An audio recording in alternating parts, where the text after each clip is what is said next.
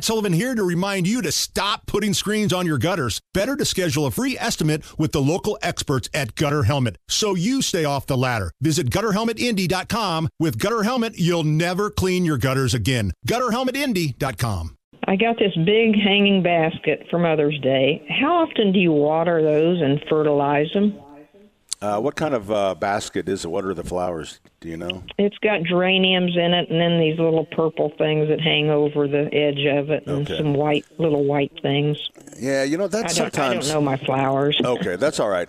But it is. You brought up an interesting thing because sometimes when growers do that, they're putting baskets together to sell them, and sometimes it's not the best mix because when you put geraniums require less water than a lot of the other vegetative annuals that require daily watering.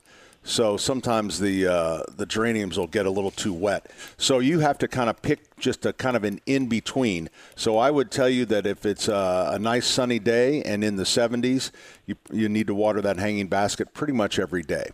Not for the geranium so much, but for the other things in there. And if you want to keep it beautiful, you fertilize it once a week is the best. Once every other week is okay. Now, that's the liquid fertilizer. That is liquid fertilizer. Yep, right. That's a great point. It's really easy. You take one scoop, put it in a gallon of water. You can put it in an old milk jug, and then just pour it on there. And that's what we do. And that people spend so much money on annuals. God bless them. And they plant them, and then we want them. We want them to be beautiful because then we want people to be excited. It's a selfish reason. We want them to be excited about those annuals so next year they come and buy more.